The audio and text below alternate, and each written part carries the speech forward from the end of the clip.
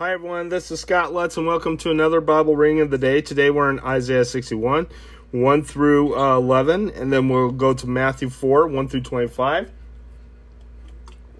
Let's go ahead and get started. The year of the Lord's favor. The Spirit of the Sovereign Lord is on me, because the Lord has anointed me to preach good news to the poor. He has sent me to bind up the brokenhearted, to proclaim freedom for the captives, and release from darkness for the prisoners, to proclaim the year of the Lord's favor, and the day of vengeance of our God, to comfort all who mourn, and provide for those who grieve in Zion, to bestow on them a crown of beauty instead of ashes, the oil of gladness instead of mourning, and a garment of praise instead of a spirit of despair. They will be called oaks of righteousness, a planting of the Lord, for the display of his splendor. They will build the ancient ruins and restore the places long devastating. They will renew the ruined cities. They have been devastated for generations. Aliens will shepherd your flocks. Foreigners will work your fields and vineyards, and you will be called priests of the Lord. You will be named ministers of our God. You will feed on the wealth of nations, and in their riches you will boast.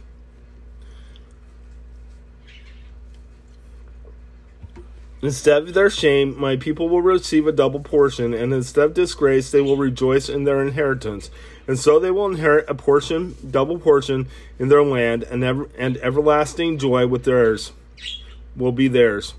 For I, the Lord, love justice. I hate robbery, and iniquity. In my faithfulness I will reward them, and make an everlasting covenant with them.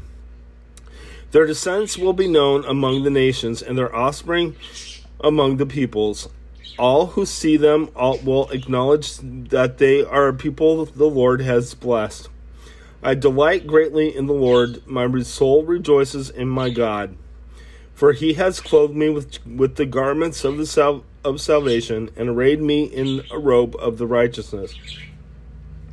As a bridegroom adorns his head like a priest, and as a bride adorns herself with her jewels. For as the soil makes the sprout come up, and a garden causes seeds to grow, so the sovereign Lord will make righteousness and praise spring up before all nations. Let's go ahead and head to your New Testament reading.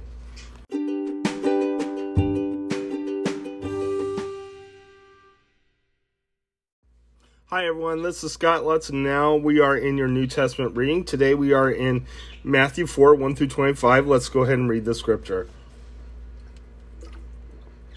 The temptation of Jesus. Then Jesus was led by the Spirit into the desert to be tempted by the devil. After fasting 40 days and 40 nights, he was hungry. The tempter came to him and said, "If you are the Son of God, tell these stones to become bread." Jesus answered, "It is written, man does not live on bread alone, but on every word that comes from the mouth of God." Then the devil took him to the holy city and had him stand on the highest point of the temple. "If you are the Son of God," he said, "throw yourself down, for it is written, he will command his angels concerning you, and they will lift you up in their hands, so that you will not strike your foot against a stone." Jesus answered him, "It is also written, do not put the Lord your God to the test." Again the devil took him to a very high mountain and showed him all the kingdoms of the world and their splendor. All this I will give you," he said, "if you will bow down and worship me." Jesus said to him, "Away from me, Satan, for it is written, worship the Lord your God and serve him only." Then the devil left him, and angels came and attended him. Jesus begins to preach. When Jesus heard that John had been put in prison, he returned to Galilee. Leaving Nazareth, he went and lived in Capernaum, which was by the lake in the area of Zebulun and Naphtali, to fulfill what was said through the prophet Isaiah. Land of Zebulun and land of Naphtali, the way to the sea, along the Jordan, Galilee of the Gentiles. The people living in darkness have seen a great light. On those living in the land of the shadow of death, a light has dawned. From that time on, Jesus began to preach, "Repent, for the kingdom of heaven is near." The calling of the first disciples. As Jesus was walking beside the Sea of Galilee, he saw two brothers, Simon, called Peter, and his brother Andrew. They were casting a net into the lake, for they were fishermen. "Come, follow me," Jesus said, "and I will make you fishers of men." At once they left their nets and followed him. Going on from there, he saw two other brothers, James, son of Zebedee, and his brother John.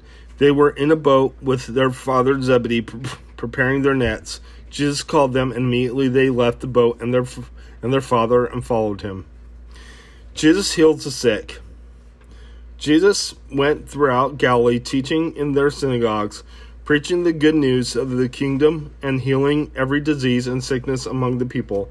News about him spread all over Syria, and people brought to him all who were ill with various diseases, those suffering severe pain, the demon-possessed, those having seizures, and the paralyzed, and he healed them.